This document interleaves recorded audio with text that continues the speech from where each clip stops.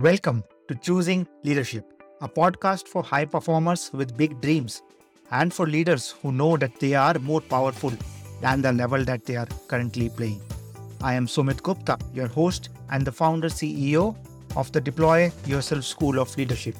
I am here to help the best leaders get better and to help organizations massively improve their output and impact, and at the same time eradicating workplace stress. Yes, completely eradicating, not just reducing, completely eradicating. I believe in creating a future and a work culture where people wait for Mondays, not Fridays, and get to do their most meaningful work. The aim of this podcast is not to provide you more content, but instead shift the context under which you operate. This podcast is titled Choosing Leadership because that is what leadership is, a choice. In each episode, I will celebrate leaders who have made such choices, which are not always easy and comfortable, but which has helped them get to where they are today. And let us celebrate the leader in us for choosing to move over our fears, for choosing to be motivated by something bigger than ourselves, and for choosing to deal with every challenge that comes on the way. Let us celebrate you right now for stepping into the unknown and taking courageous action, as those were the moments when you chose leadership. At the end, I will share how you can be our next guest on this podcast. And with that, let's get started. Kathleen is the founder and CEO of a leadership advisory firm and the host of the Intangible podcast. In the interview, Kathleen delves into the powerful intersection of embracing change and reconnecting with our inner knowing. Drawing from her own journey, she highlights the myth of stagnant identity and its impact on growth. By bridging logic and emotion, she empowers leaders to navigate challenges, nudging them to access their emotional intelligence for alignment and effective leadership. Hi, Kathleen. Welcome to the Choosing Leadership podcast. Hi, Sumit. Thank you so much for the invitation. It's so nice to see you. Absolutely. It's a delight to have you here with us today. And to begin with, for our listeners, can you share a bit of who you are and what is it that you do? Sure. Thanks for the floor. I grew up in a very loving household. My father is a former U.S. Marine. My mom, she had a lot of dreams about raising a family. And so my younger sister and I were essentially like her focus until we were teenagers. And that was a really wonderful foundation. One additional element of that, though, is that gender roles were pretty traditional in my experience. And so that's one key theme that has informed my educational pursuits, my professional pursuits, because I feel like at a core level, and now I have language to describe and explain these things, how my story is relevant to what I pursue now. I feel like at a core level, we know that we are unique and that we have valuable skills and gifts and preferences to share. But I think in different ways and to different degrees, we are trained away from well-meaning people who want us to fit in, who want us to have a happy life with others. But we're trained away from that sense that we are unique and that our unique perspective matters. And I think gender stereotypes are a huge part of that.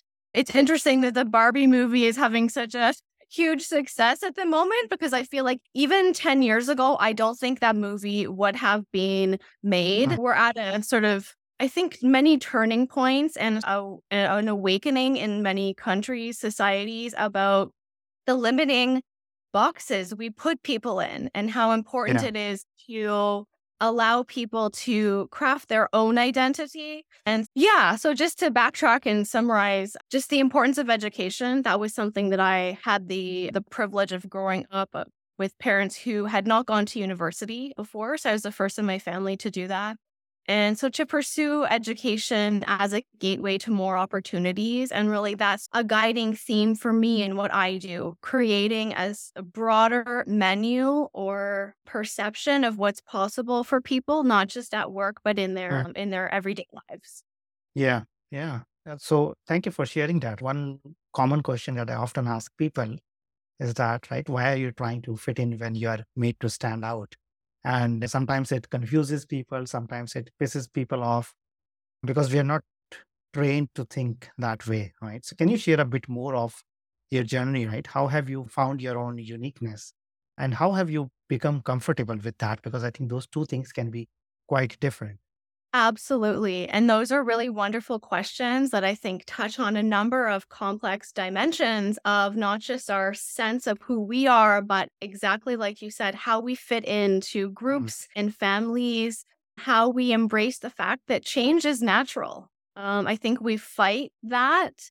We're taught to know who you are, and in many ways, the implication is that who you are doesn't change that much over time. And that's a huge myth and it holds us back. So, yeah, one sort of memory from my childhood that I've come to realize it's so much more significant now for my sort of, I guess, like redirection in a way, but it feels like a natural progression in my career. Is that I used to pretend I was a talk show host when I was younger. And I remember in first grade asking another child, where do you think we were before we were here? And the other child looked at me like I was like, it made no sense mm, to them. But for me, I always had this like inner knowing that we, our consciousness, our awareness was somewhere before we were here. So I didn't have the language to explain that necessarily. So I think that piece of trusting my internal guidance in a way that maybe not everybody is so connected to. That's one piece of my comfort level to share these things, but also a piece of the story where I went from being very confident and comfortable as a young child in sort of age 10, 11 to sharing my thoughts, being very open with school projects and presentation, and then suddenly being told, like, you talk too much. You yeah. are too much.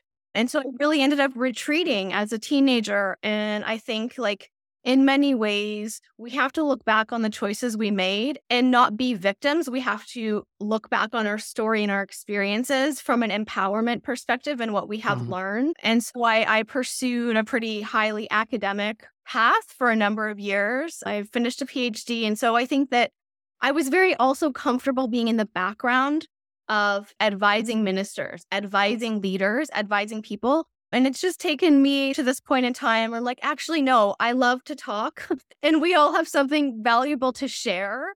And being able to think and speak at different levels of analysis and make your own experience relevant for somebody else's experience and lessons in life, I think is something that it's natural for all of us, but we've all been trained away to different degrees from that natural Yeah. comfort of sharing who we are.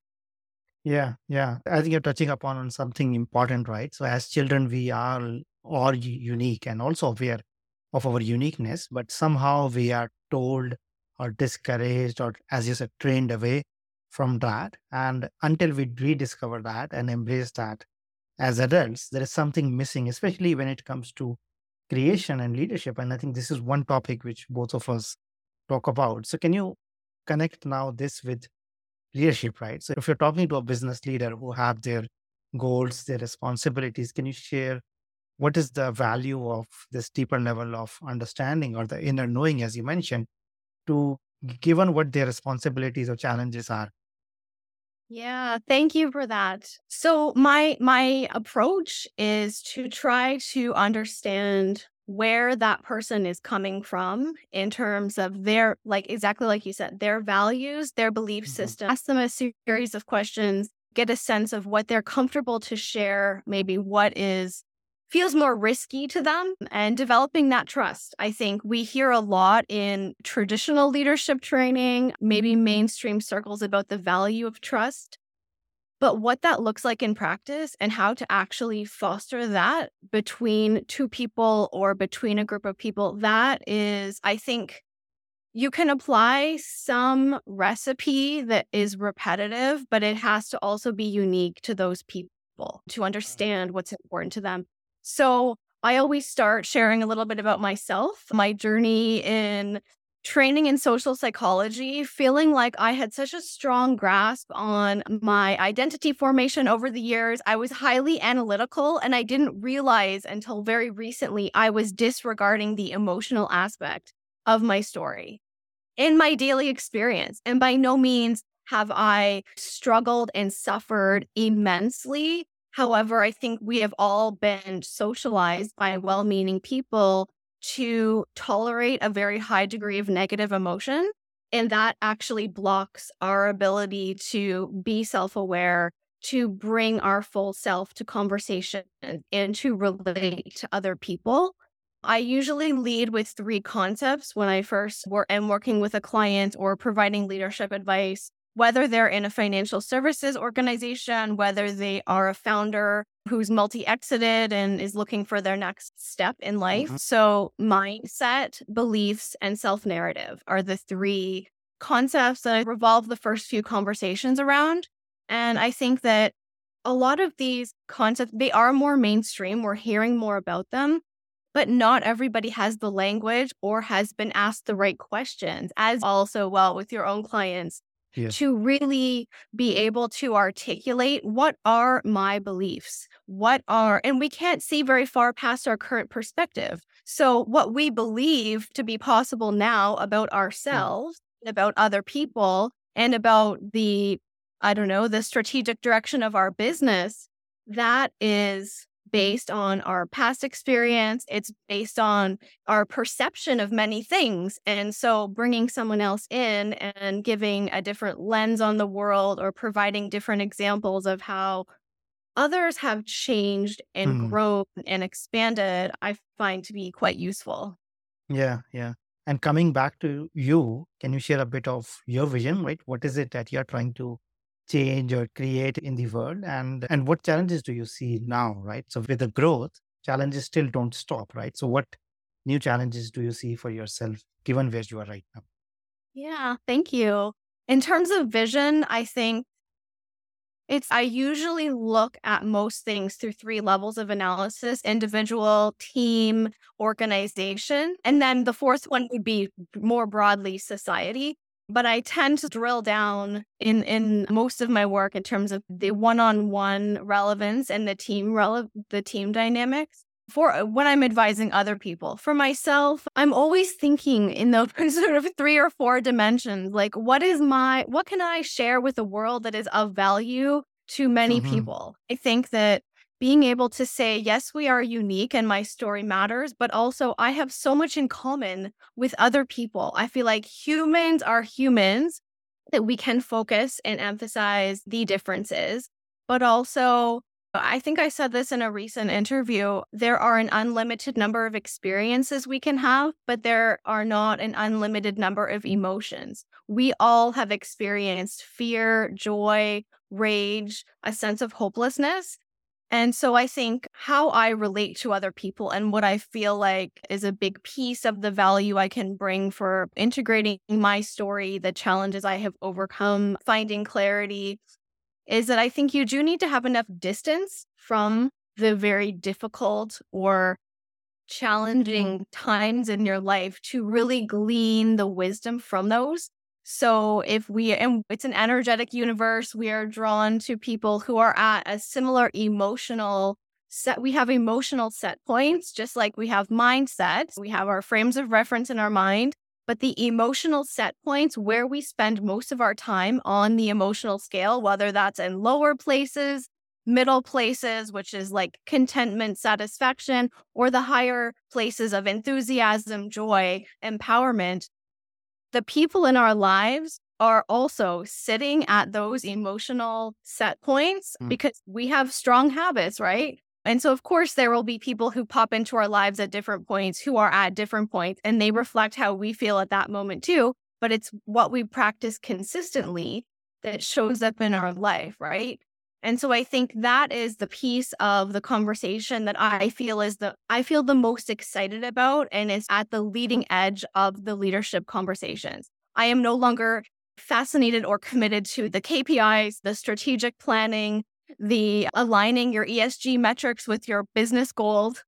And that's all fine and good. That's an important piece of people's satisfaction at work. If that's their Yeah. jam, that's awesome.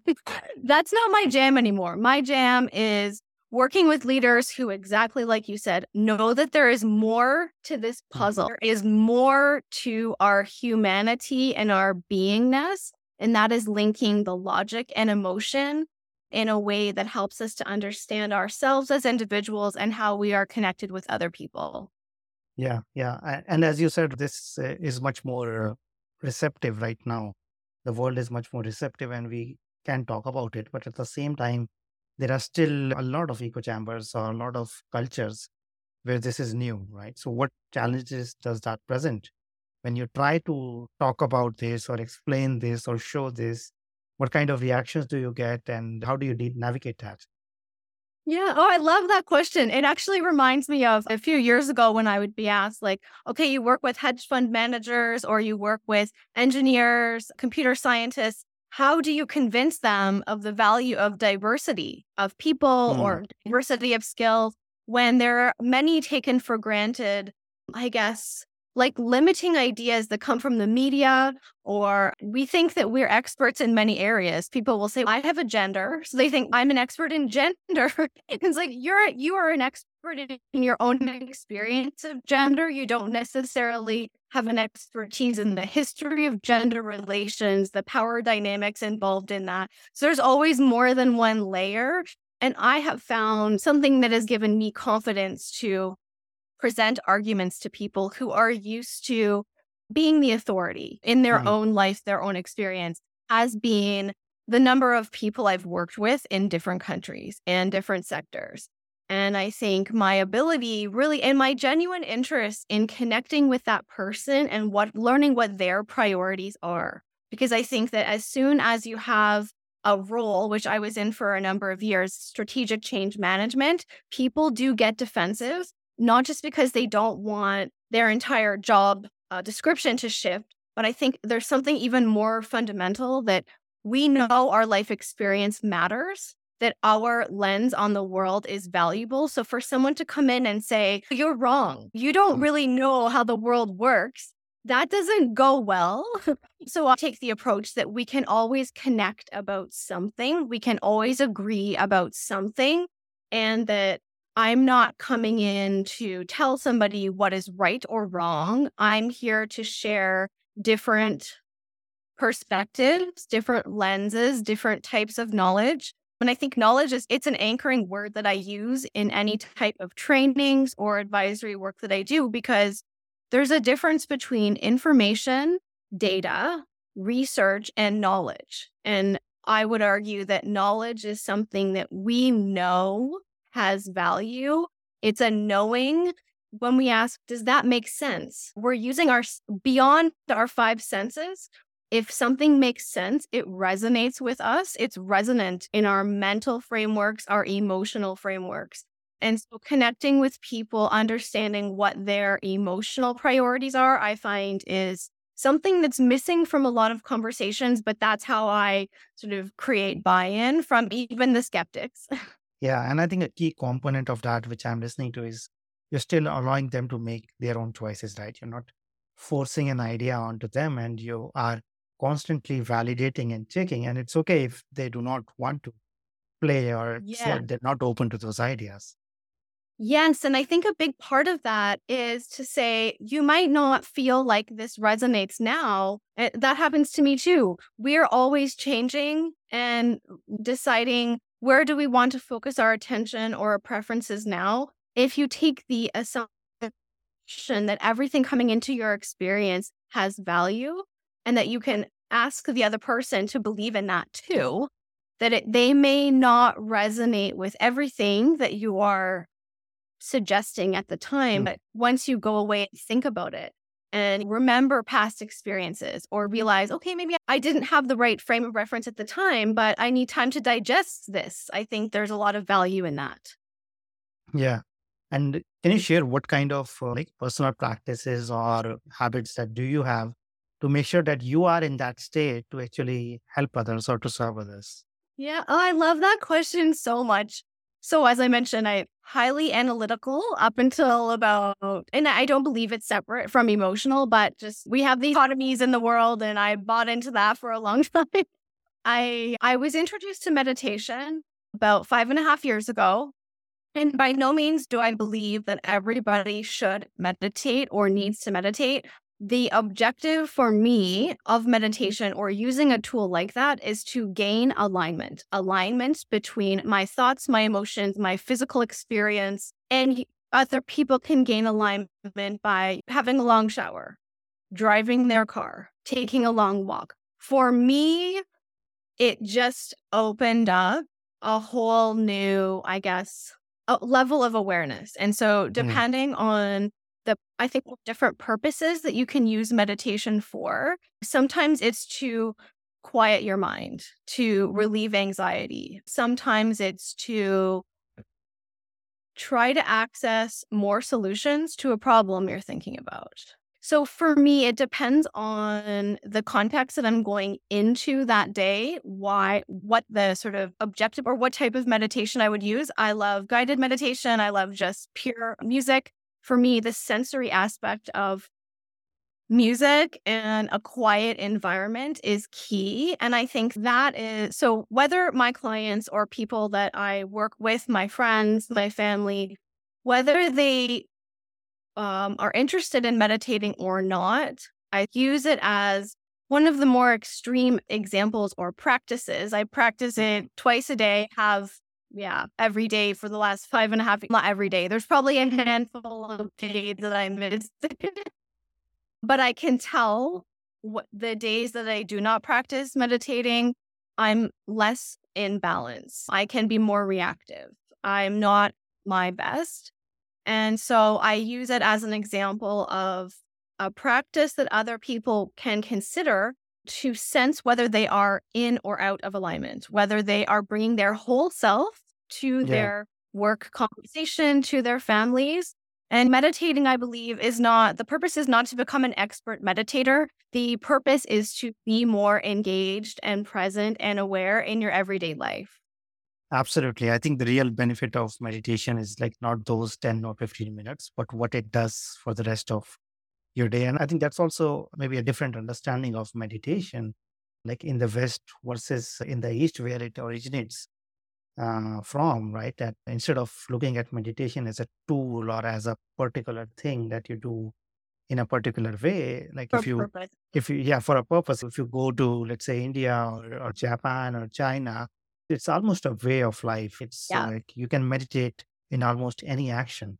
And then I think the benefit, especially for leaders, are very tangible and at the same time very real, right? You can experience the benefit in the moment and not just like in a particular time slot that you have fixed for that. Yeah. Yeah, I love points and I could not agree more. I feel like Mhm. exactly like you said, you have to know your audience, how to use the language to present it to make it relevant for Yeah. them. And I totally agree. I've been to India and even just thinking about my colleagues there, the conversations we had, so many of the things you just mentioned came up and it's really it's natural to experience a sense of well-being. We all need to get back to that, Mm. not just practice, but that knowing that well-being is it's a spectrum of emotions and physical experience. Well-being is not just peace and tranquility and not communicating with others. It's also enthusiasm, joy, bouncing off the walls with things, but knowing when you're on the upper half of the emotional scale or the lower half. I feel like that's Yeah. one huge benefit of meditation. And even if it's just taking 10 deep breaths and reconnecting your mind with your body, that's a huge step for people. Not everybody is ready to even conceptualize or embrace the fact that there is a non-physical consciousness Yeah. piece of them outside of their physical body that has an awareness of them. Yeah. Knowing what people are ready to hear or eager to hear is a huge part, I think, of leadership training. Yeah. Absolutely. And I think there's one thing which you said which is very small, but it is huge is you said get back to well-being. And many times we think that well-being is something to get to. So if I just earn the enough money, or if I just do this one thing, or if I just become better than my friend or my colleague, then I will be well, or I just get the promotion. What you said, it's getting back. It's not something which we have to grasp. It's something which is already there and we have to get back. And many times it's a process of letting go rather than getting anything else. And that's Yes. such a subtle distinction. But yeah, I want to highlight that because that was such a golden nugget that you shared. Oh, thank you for saying that. And the letting go piece, I think until people feel trusting that Mm, there's a benevolent energy, the universe is a loving energy and knows what we want. And it's not just a nebulous universe, there's a piece of the universe that we are.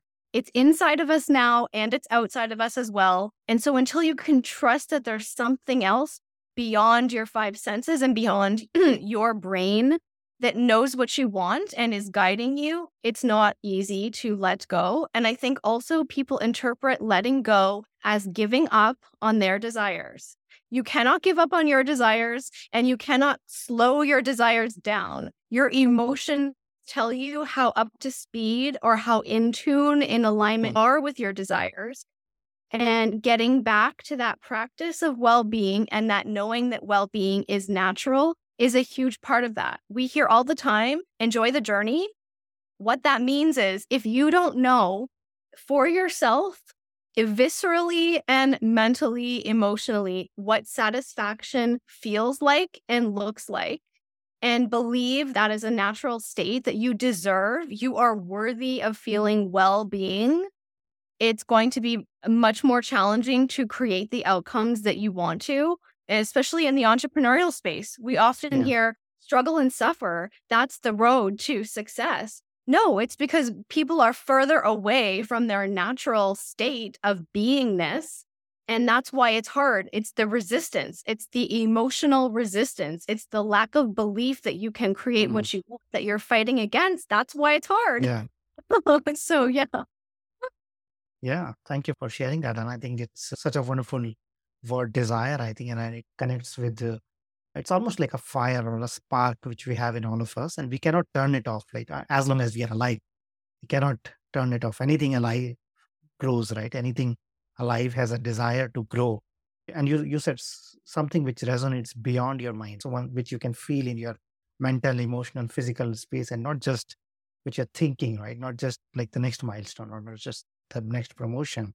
And it's something which is coming from some deeper place, and then that's the real desire to get behind and to not give up, never give up. In fact, yeah. Yeah. Yeah. And I think we have a lot of terms or sayings in different countries that speak to our awareness that we Mhm. are more than these physical bodies, but we don't necessarily. It's like we're all learning, there's an expansive awareness. Yeah. For example, the phrase, you can cut the tension with a knife. We hear that. We know that there's an energetic quality to the room, to the conversation, to what we're bringing. But I think we don't all have the language or the full understanding that we are Mhm. energetic being in an energetic environment and it's all interacting. So I think exactly like you said, it's a time of awakening. It's a time of there's much greater, I think, especially after the pandemic, the well being conversation, the awareness that our individual preferences matter, that organizations are also Mm. responsible in many ways for Yeah. catering, to providing services Yeah. or tools for employees to be more Mhm. productive. It's not just the employees' benefit, it's for the benefit of the organization as well. So, yeah, I think it's just I'm Mhm. excited about the future and optimistic about the future. And I feel like that's a natural tendency as well. Absolutely. And I share that optimism, right? Even with a lot of the bad news that we hear constantly about climate change or about wars, I'm very optimistic about like something new emerging, and just the way we relate to ourselves and relate to each other, I think will change massively in this century. And that will obviously create some wonderful results for the world. I'm sure we can continue talking forever, but I would also like to wrap it up. Once again, I want to hand the floor to you. If do you have any lasting thoughts which you would like to share, or if anybody who is listening or want to reach out, what is the best way for them to find out more of these ideas that we are talking about? Yeah. Oh, thank you, Sumit. It was such a pleasure to speak with you and share my perspective and hear your sort of resonant thoughts come back so quickly. It's wonderful to be on the same wavelength as people who really are on the leading edge of thought. I spend most of my time on LinkedIn. So anyone who would like to see my content or like to connect, my handle is Diversity Hunter. And yeah, always happy to exchange ideas with people, share my perspective, and learn. I feel like that's another fundamental aspect of being human, like lifelong learning, eternal learning, essentially.